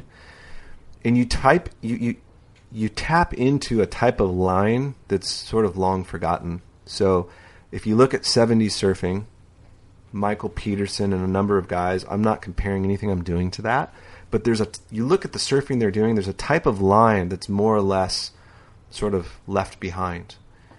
And it's not just about posing or looking cool. This type of surfing is 100% about feeling, and it's 100% functional. The waves that we have here in Southern California are so mushy most of the time that you're in this sort of crux of which surfboard do I ride today. And when you're looking at your choices, if it's shoulder high and under, a longboard's fun, but it's kind of slow and clunky. So to really enjoy them, you got to find equipment that allows you to sort of run around on it and nose ride and sort of jam around in the pocket. And the Australian longboard model that we could talk about later does that.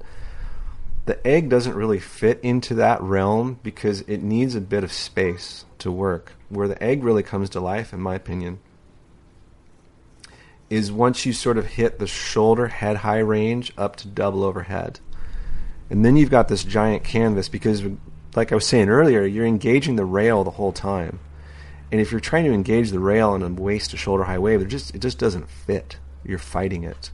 You're better off, if you don't like longboarding, you're better off with either a traditional shortboard if it's good enough, or I would argue a Fish or a Mini Simmons. I think that those are really exciting. If you like to move around and feel some sort of energy and electricity in small waves, I would go that route. But on any given day, if I could pick one board, and I wrote about this in the Surfer's Journal, I made an argument that the egg is the perfect one-board quiver. Now, I could ride that egg in shoulder high and under. I could totally make it work. Anybody could. Yeah. But it's definitely not the perfect board. But if I was going somewhere like J-Bay or somewhere that had Rincon-esque waves down in, let's say, in Mexico, if I just showed up with that one board, I know I'd be dialed because no matter how heavy or big it got, I could handle it. I rode these boards in Salina Cruz in some pretty heavy waves, and there was some serious, tunnel time, and the board handled. And I think the proof's in the pudding. Like, I'm not trying to profit off this. I'm not trying to sell people on it. It's just something that I believe in. But when I get folks paddle up all the time and ask me, that board looks really fun. Yes, it is fun. That's why I'm riding it. And then they're like, wow, I never tried a fun board. And then a little bit of smoke comes in my ears because, well, it's not a fun board. It's an egg. Aren't those terms used interchangeably, though, for most people? Yeah, they are. And this would be repetitive for anyone that read the article I wrote. But the term fun board came from the 80s. It was production shapers like Phil Becker, who is an incredibly well-known and successful shaper. They came out with a board that was more or less dubbed the fun board, and it was kind of a hybrid between a short board and a long board. Now, a fun board is a bit different. It has a lot of rocker in it, and the tail is more or less a squash tail. Typically, it's a squash tail with 3 fins on it. The first egg I got from Donald had 3 fins on it, and Joel Tudor has given me shit my entire life for not riding them as single fins. I've tried them as single fins, and in fact, there's a wave or two in One California Day in the extra section somewhere where I'm on a single fin, and I can just see it in the footage. I'm not surfing well on it. And the single fin on those boards does not work for my type of surfing. The perfect egg to me has side bites on it. And yes, it is a fun board to ride, but it's not the same thing. It has lower rocker. The rails are foiled. It's a tucked under edge. The fun board as we know it is really just kind of like a exaggerated short board. And it's really designed to allow a beginner surfer to catch a wave and not pearl. That's why there's all that rocker in it. But the rocker really slows you down. I want to go as fast as possible. That's what I'm into. And so the ones that I ride kind of take some elements of the hull that are cool. Like the hulls are rad. But when you get the hull out of Malibu and Rincon and you want to actually change directions, they're awful. I mean, it is like wrestling an alligator. There's very few people that you could even show me evidence that they actually made a nice turn on one. I've seen Dan Malloy do an insane turn, but Dan's one of the best surfers in the world. Yeah. I've seen other people that are revered for riding them, but they're struggling when they're cutting back on them. And long story short, the favorite board is going to be, at this point in my life, is a 7.2, and I'll show you after we're done here. 7.2 egg, and I've morphed the fin setup into a 2+1. And again, I get so much shit from Joel Tudor all the time. Like, he just is basically ripped on me for years, saying like, you don't need those training wheels. You know, those are expletive. You know, like he has a lot of strong feelings about it. And I'll argue is, show me someone that's done an amazing turn on a single fin egg. I haven't seen it. Yeah. And when you look at it, it's weak and there's not a lot of spray coming off it. Now, I don't surf to throw spray, but I think it's an indication that you're committed and that you're pushing as hard as you can and that the board is responding. And I want a board that's going to perform. Now, if I want to do an amazing turn, I'm going to get a short board. But there's a certain type of turn that an egg does that, again, if I could use telemark skiing or I could use snowboarding as an example, there's a whole movement right now in split boarding and carve snowboarding that's insane. You know, you've seen the arcs those guys do on it, and that's the feeling I'm after. I don't know what it looks like. I just know what it feels like. Yeah. And the people that have asked me about these boards and gotten them, I get messages all the time about how it's changed their life, you know, which just sounds ridiculous, but it's something that I've been told is missing in people's lives. And because the boards have had a stigma. They have. And they don't look cool with side bites. They just don't. It looks lame. But I don't care. They work. Yeah, I've never heard anybody speak so passionately about that board design, about the egg. As you're explaining it, I'm sold. And I don't have that board in my quiver. I don't have anything like that in my quiver. So, you know, interesting. I get a lot of folks up in Ocean Beach that ride them, which is pretty trippy because Ocean Beach is kind of heavy. Yeah. But they use it as their tweener model. Okay. You know, because Ocean Beach will be either really small or freaking big. There isn't a lot of in-between stuff, but they're like, yeah, it's perfect on the head-high to double overhead days. I'm like, okay, I agree. Like, that's when I break mine out. And I go to lowers a lot, but I don't ever go to lowers if it's under head-high. Right. Because it's just too hard. You know, you're in there shoulder to shoulder with all the pros and the kids. But On the bigger days, I can sit with the older guys and the pros that are good paddlers, like Kalohe and Dino, and those guys, they'll sit outside on the big days. And those guys can paddle. Like, it's insane how well those guys can paddle. It blows my mind. But having that little bit extra volume allows me to kind of be in the mix. Now, there's been I've been criticized out there. When I first started showing up with them out there, I was told to leave. I've been told to leave with that board at Jeffreys Bay and a few other spots. Get that longboard out of here, kook, whatever. But I didn't leave. And later on, and this has happened time and time again, where you get the looks like, get that longboard out of here. Well, actually, it's 7.2. Right. It's not technically a longboard. Then later on, I get people asking if they could, the same critics asking if they could look at it. Because once they see, wow, you just went Mach 20 on a bottom turn and turned it as hard as you possibly could, and it held in, and you basically outrun and went faster than most people surfing out here because of the surface area on it. It's a pretty, there's a lot of volume on it, and that's, as you know, that's where you're getting the speed from. On a narrower tail, to be at a high level, you have to have yourself way more in the pocket. These boards allow you to run out into the flatter spots of the wave and change directions without losing speed. With the side fins, once I go out onto the flat part of the wave, if I'm on a single fin and I cut back, I literally feel it decelerating, because single fins weren't really designed to do that. I mean, that wasn't the type of surfing they were doing. And you watch all single fins, and they kind of at the apex of the turn, they're bogging, and they're kind of slowing down. I'm sure we could look at examples where that didn't happen, but by and large, that's what happens. With the side bite, or even a bonzer, some bonzer eggs are sick. That's like the next frontier that I want to get into. And that's like my dream shape, is to get a bonzer. Cutting back on that 2+1, you feel it accelerate because the board is bending a little bit. You get it glassed a certain way with the right stringer, and it accelerates and comes right back in the pocket. You bounce off the whitewater, and then you're back in the pocket. And it allows you to surf a little bit more upright than a shortboard. So if you're a little more comfortable with an upright stance, like maybe you have a longboard sort of background, it translates a little bit better than a shortboard because of that upright stance. And the reason you can have that upright stance is because you don't have a ton of rocker. When you have a lot of rocker, you have to spread out your stance, get lower, and you have to pump, and you need to generate speed. The trim speed doesn't happen effortlessly. You have to have an understanding of where to be in the wave. Mm-hmm.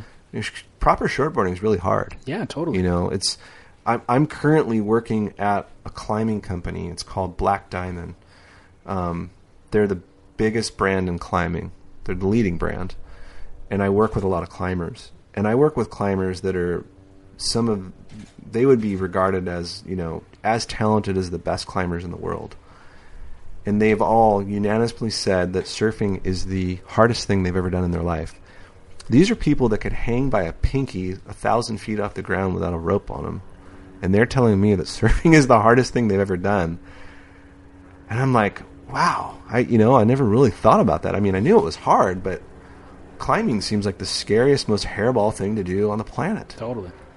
And it kind of puts it into perspective. Yeah, it does. And they explained it. They're like, yeah, you're paddling out, you're getting your ass handed to you. You have no freaking clue what's going on with the waves. You're out of breath. And then you're like, well, I don't even know how to catch a wave. And if I do catch a wave, what do I do? Yeah, that's fascinating. So it's pretty cool. And I tell everyone the same thing. Look, you have to dedicate a summer to it. If you're going to teach anyone how to surf, you have to go every day. We have a roommate here who's learning how to surf, and it's like frustrating, But when you go once a week, you don't really get anywhere. If you go every day and go for the whole summer, by the end of that period, you'll be able to get up, and then from there you can build some momentum. If you have a 60 board quiver, if you could order any board from any shaper in the world, what would it be? Wow, that's a difficult one. I would say at the top of that list, it would be a bonzer. It's the one thing that is sort of missing out of everything I have. And it's something that friends have told me for a while. You would love a bonzer. It fits the type of surfing you do. I tried Trevor Gordon's bonzer egg. That it wasn't shaped by the Campbell brothers. It was Ryan Lovelace.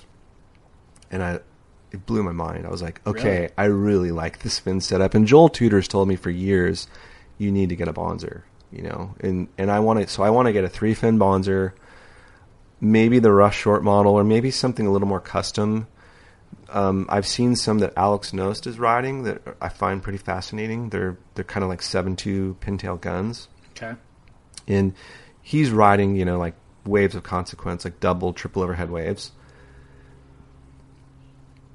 I think getting a Bonzer for that sort of like double overhead range would be awesome.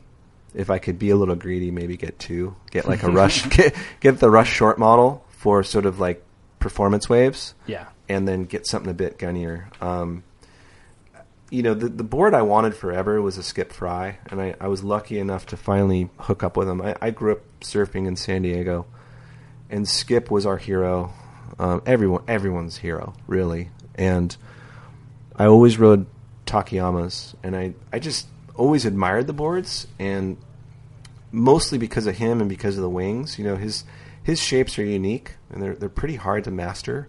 They're not what I would call user-friendly boards. We're talking about Skip right now. I'm talking about, or Skip, Donald. Skip Fry shapes. Yeah, got it. And a couple years ago, I finally said, F it, I'm going to order a Skip Fry because I knew they were about $2,500.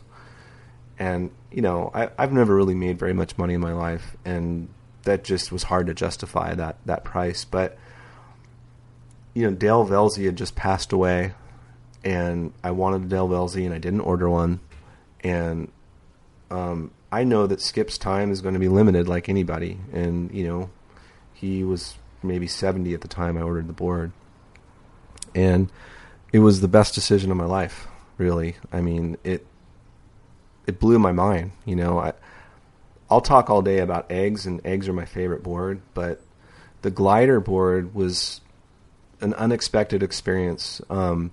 Thomas Campbell had one in the late 90s, and he was telling me how rad it is, and regrettably, I kind of scoffed at it a little bit. I was like, and I think I rode a wave on it. I'm like, this sucks. This is too hard to ride.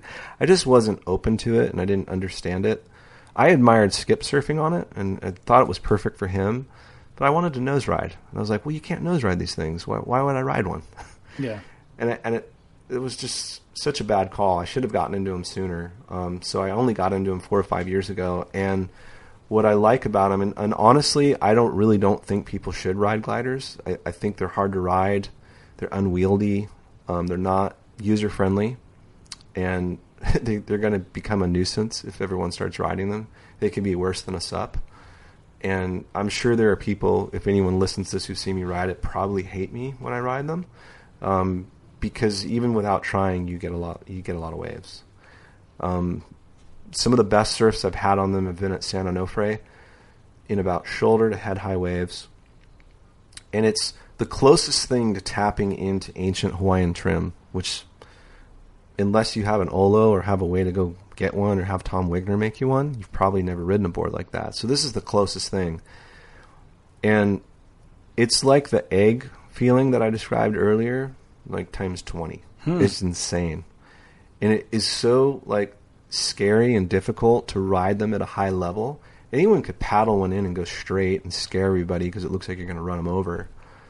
But to surf them really well, it is a challenge. And it's something that I put a lot of time into as a personal challenge. Just as like, I want to figure this out. Yeah. And the ones that Thomas got were more foiled. The one I ended up with is 11.2.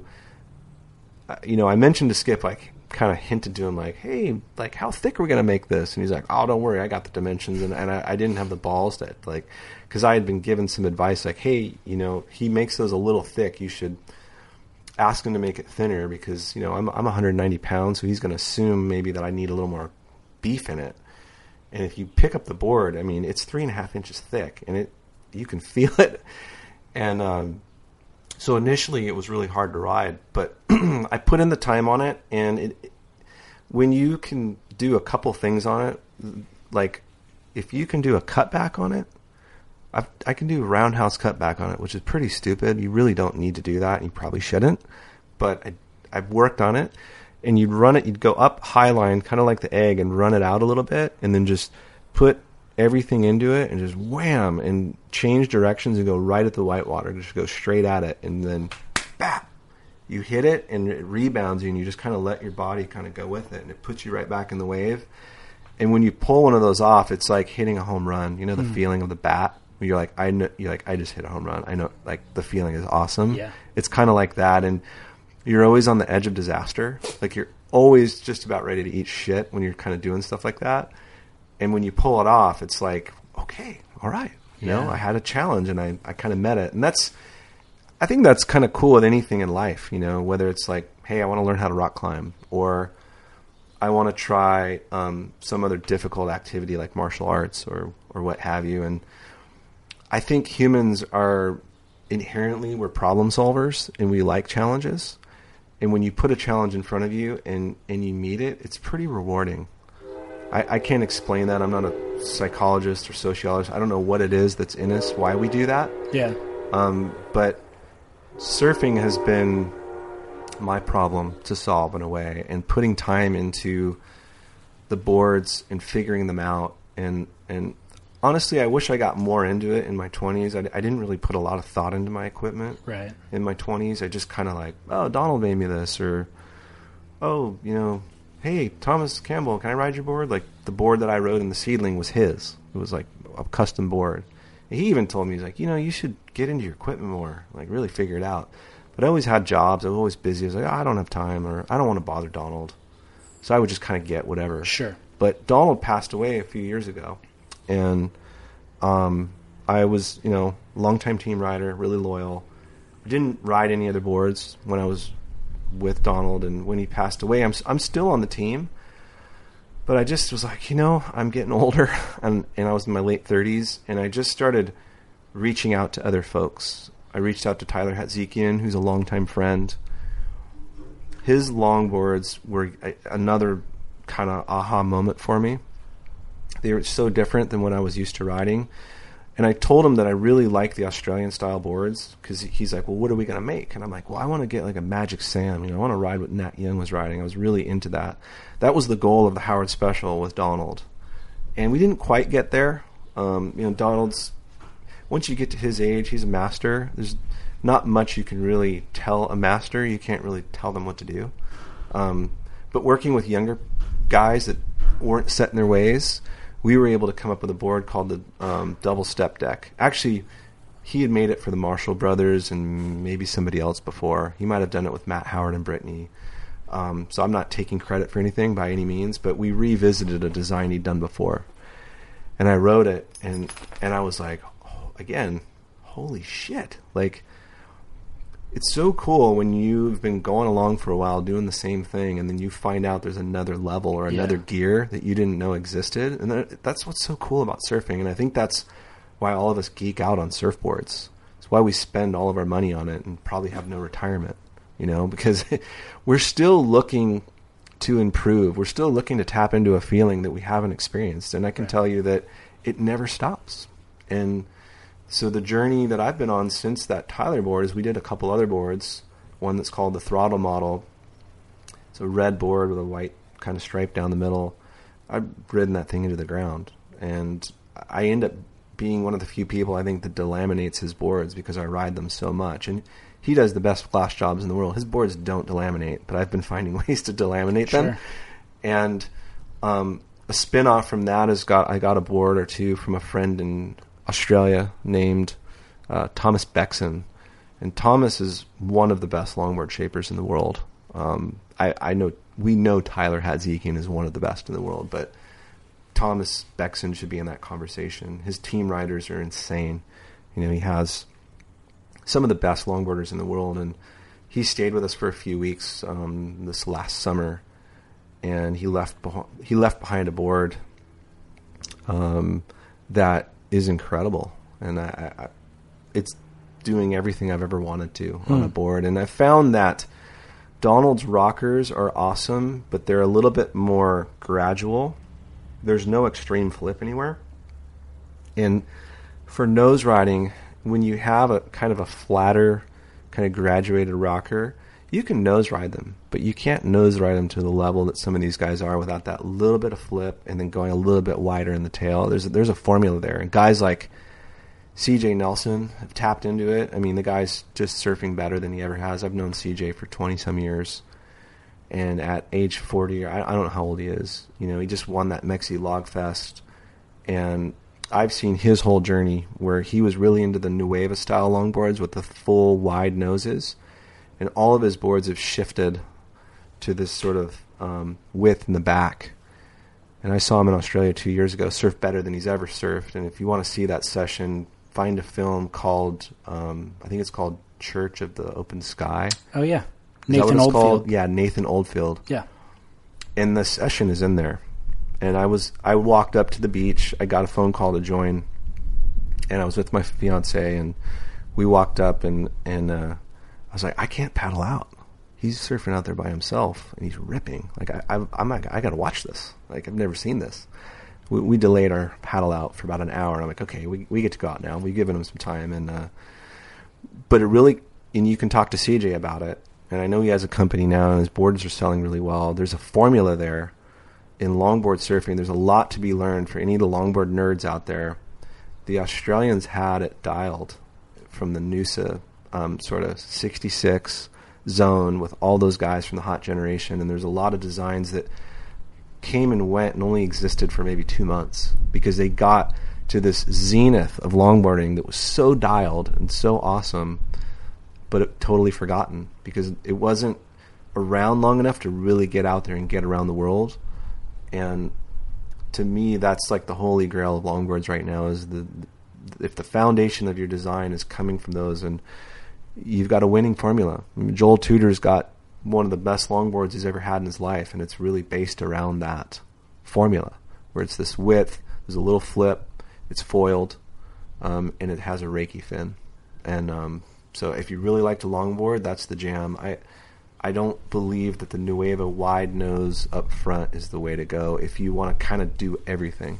You're talking about the flip and the rocker. Is that in the tail or the nose? It's in the tail. Got it. So it's just that you can do too much. You've seen the tails where they really flip up, and those kind of suck because when you go to do a turn, you feel like you're doing a wheelie.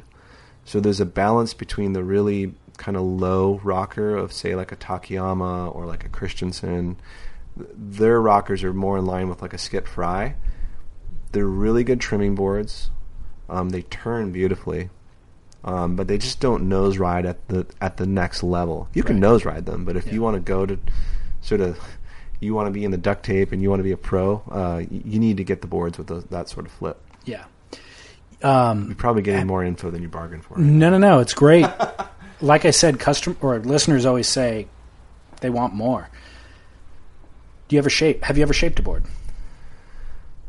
I hate to admit this. I started shaping a board. I got about halfway through it, and I never finished it. No way. I guess I'm a quitter.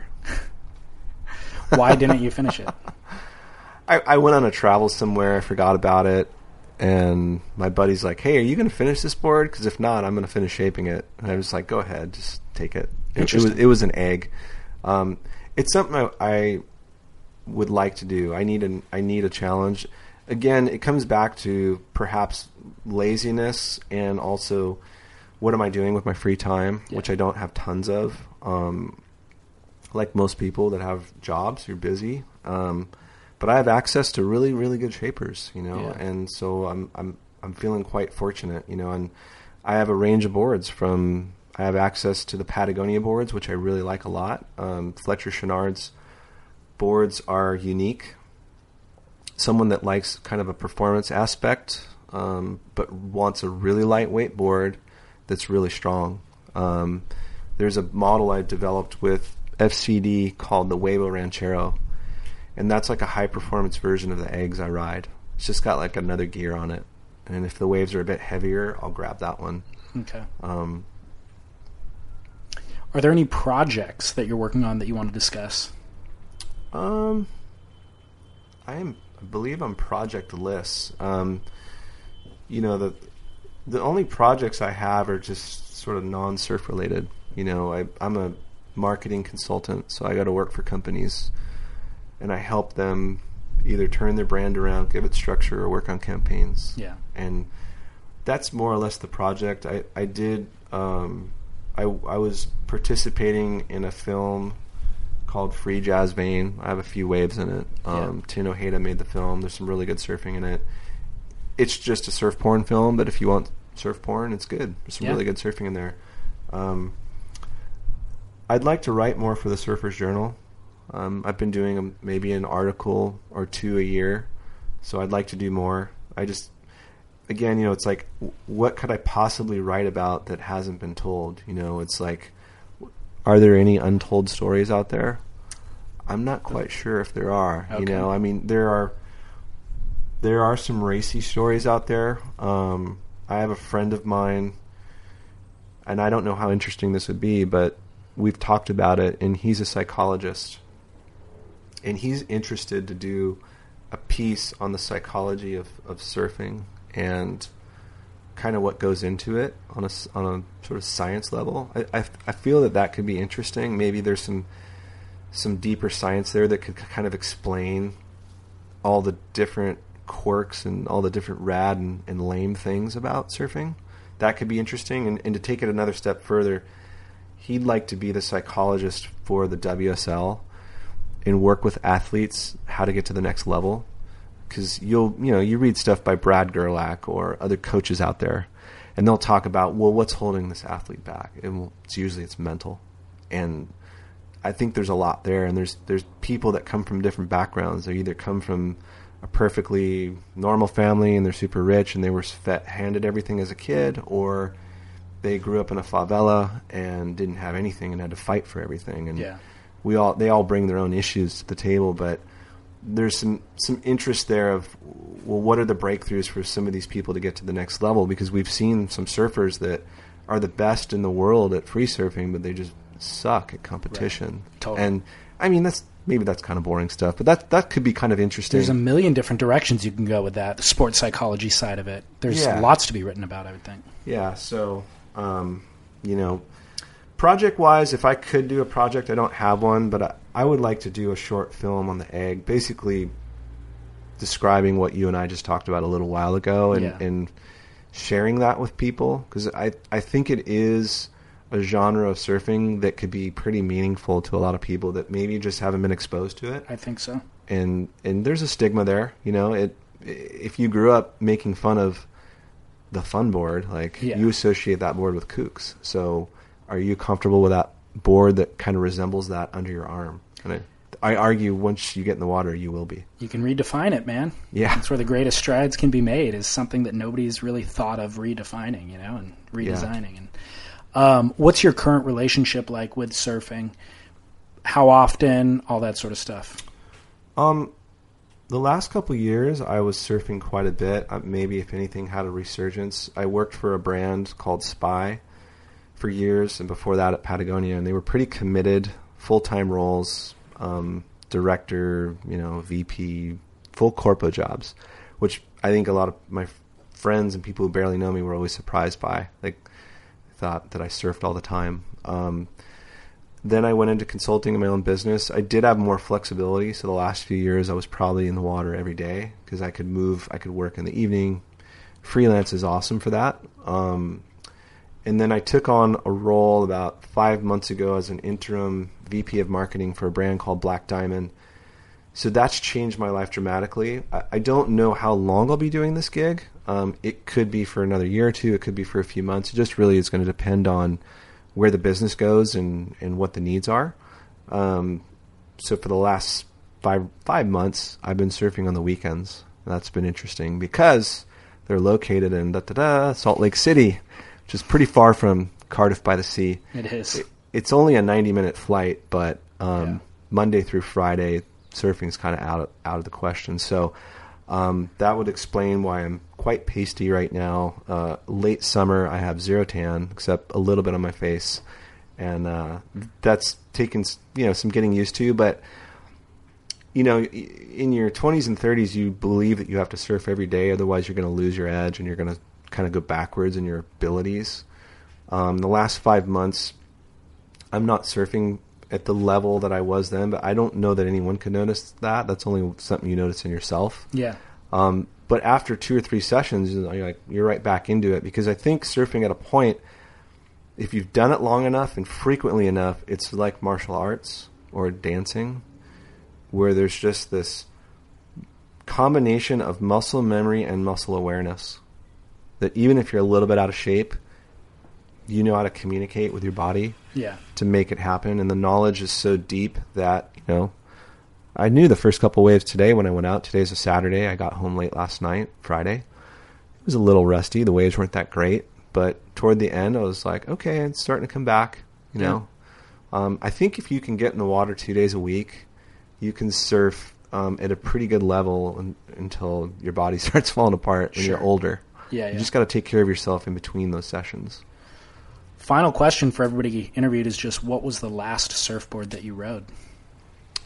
The last board I rode was today, and it's a 10.6 Skip Fry Eagle that was gifted to me by my fiance, and it's a beautiful board. It's a kind of a tweener glider, so 10.6 is a kind of unusual size, and I had it made for if I would like to ride it on a bigger day when no one's around, because everyone will get pissed if I ride that on a big day.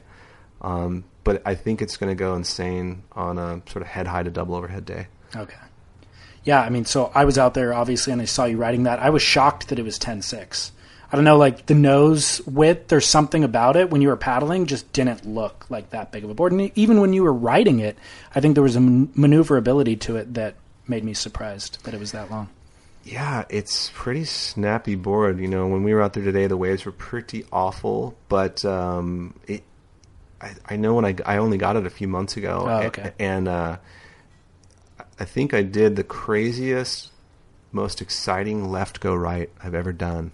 Where you paddle, I'm regular foot, so I'm paddling left to get into a wave that's already breaking, and you're paddling, and you basically are aiming at the whitewater because you paddled into it kind of from the shoulder to chase it down. And then right before the whitewater, put everything you have and just whip the board 180 and go right, and it just whipped around and kind of like carved and bounced off the whitewater, and I was like, oh man.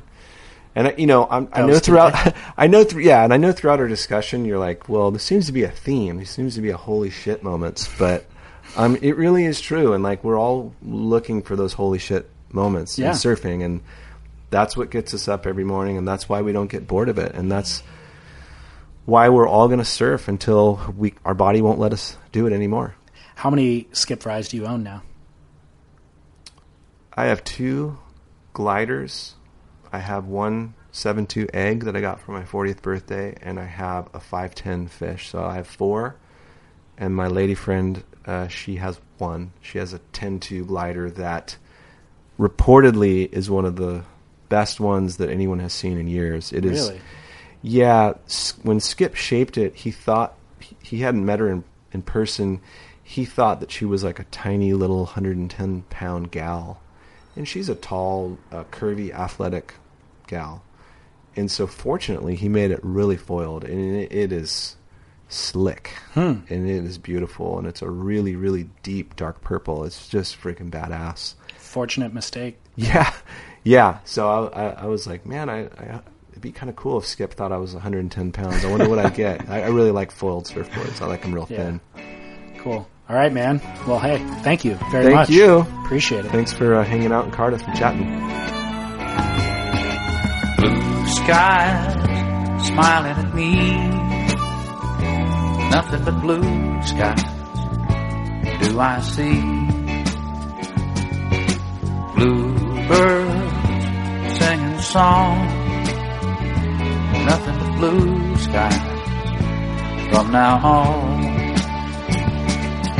I never saw the sun shining so bright, never saw things going so right.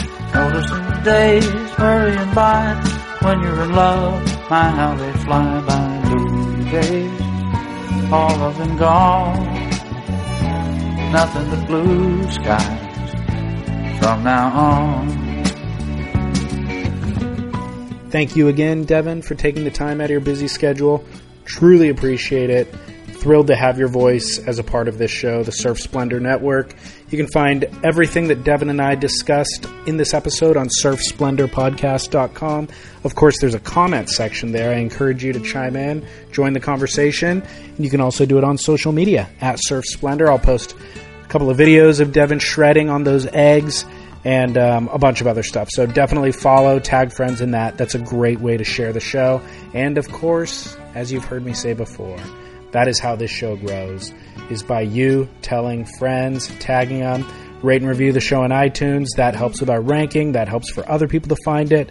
The more influence we can have and kind of spread, the more we can attract guys like Devon to be on the program. So that's really all that matters. Do your part, and then I'll keep cranking out the content. All right? Thanks so much. Really appreciate it. Also want to say a quick thanks to those who have made financial contributions via our donation platform. This show solely exists off donations, so every dollar helps, and we always appreciate that. Thank you once again. And I believe that's all. I'll make you endure my voice for this week. So until next week, I hope that you enjoy the Hurley Lowers Pro, hope that you get back into the ocean, share a couple of waves, and shred on. Nothing but blue skies from now on. Blue skies smiling at me. Nothing but blue skies do I see.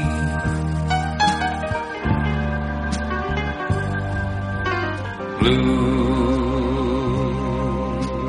days, all them gone.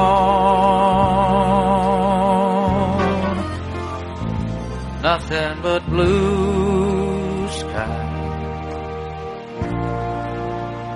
from now on.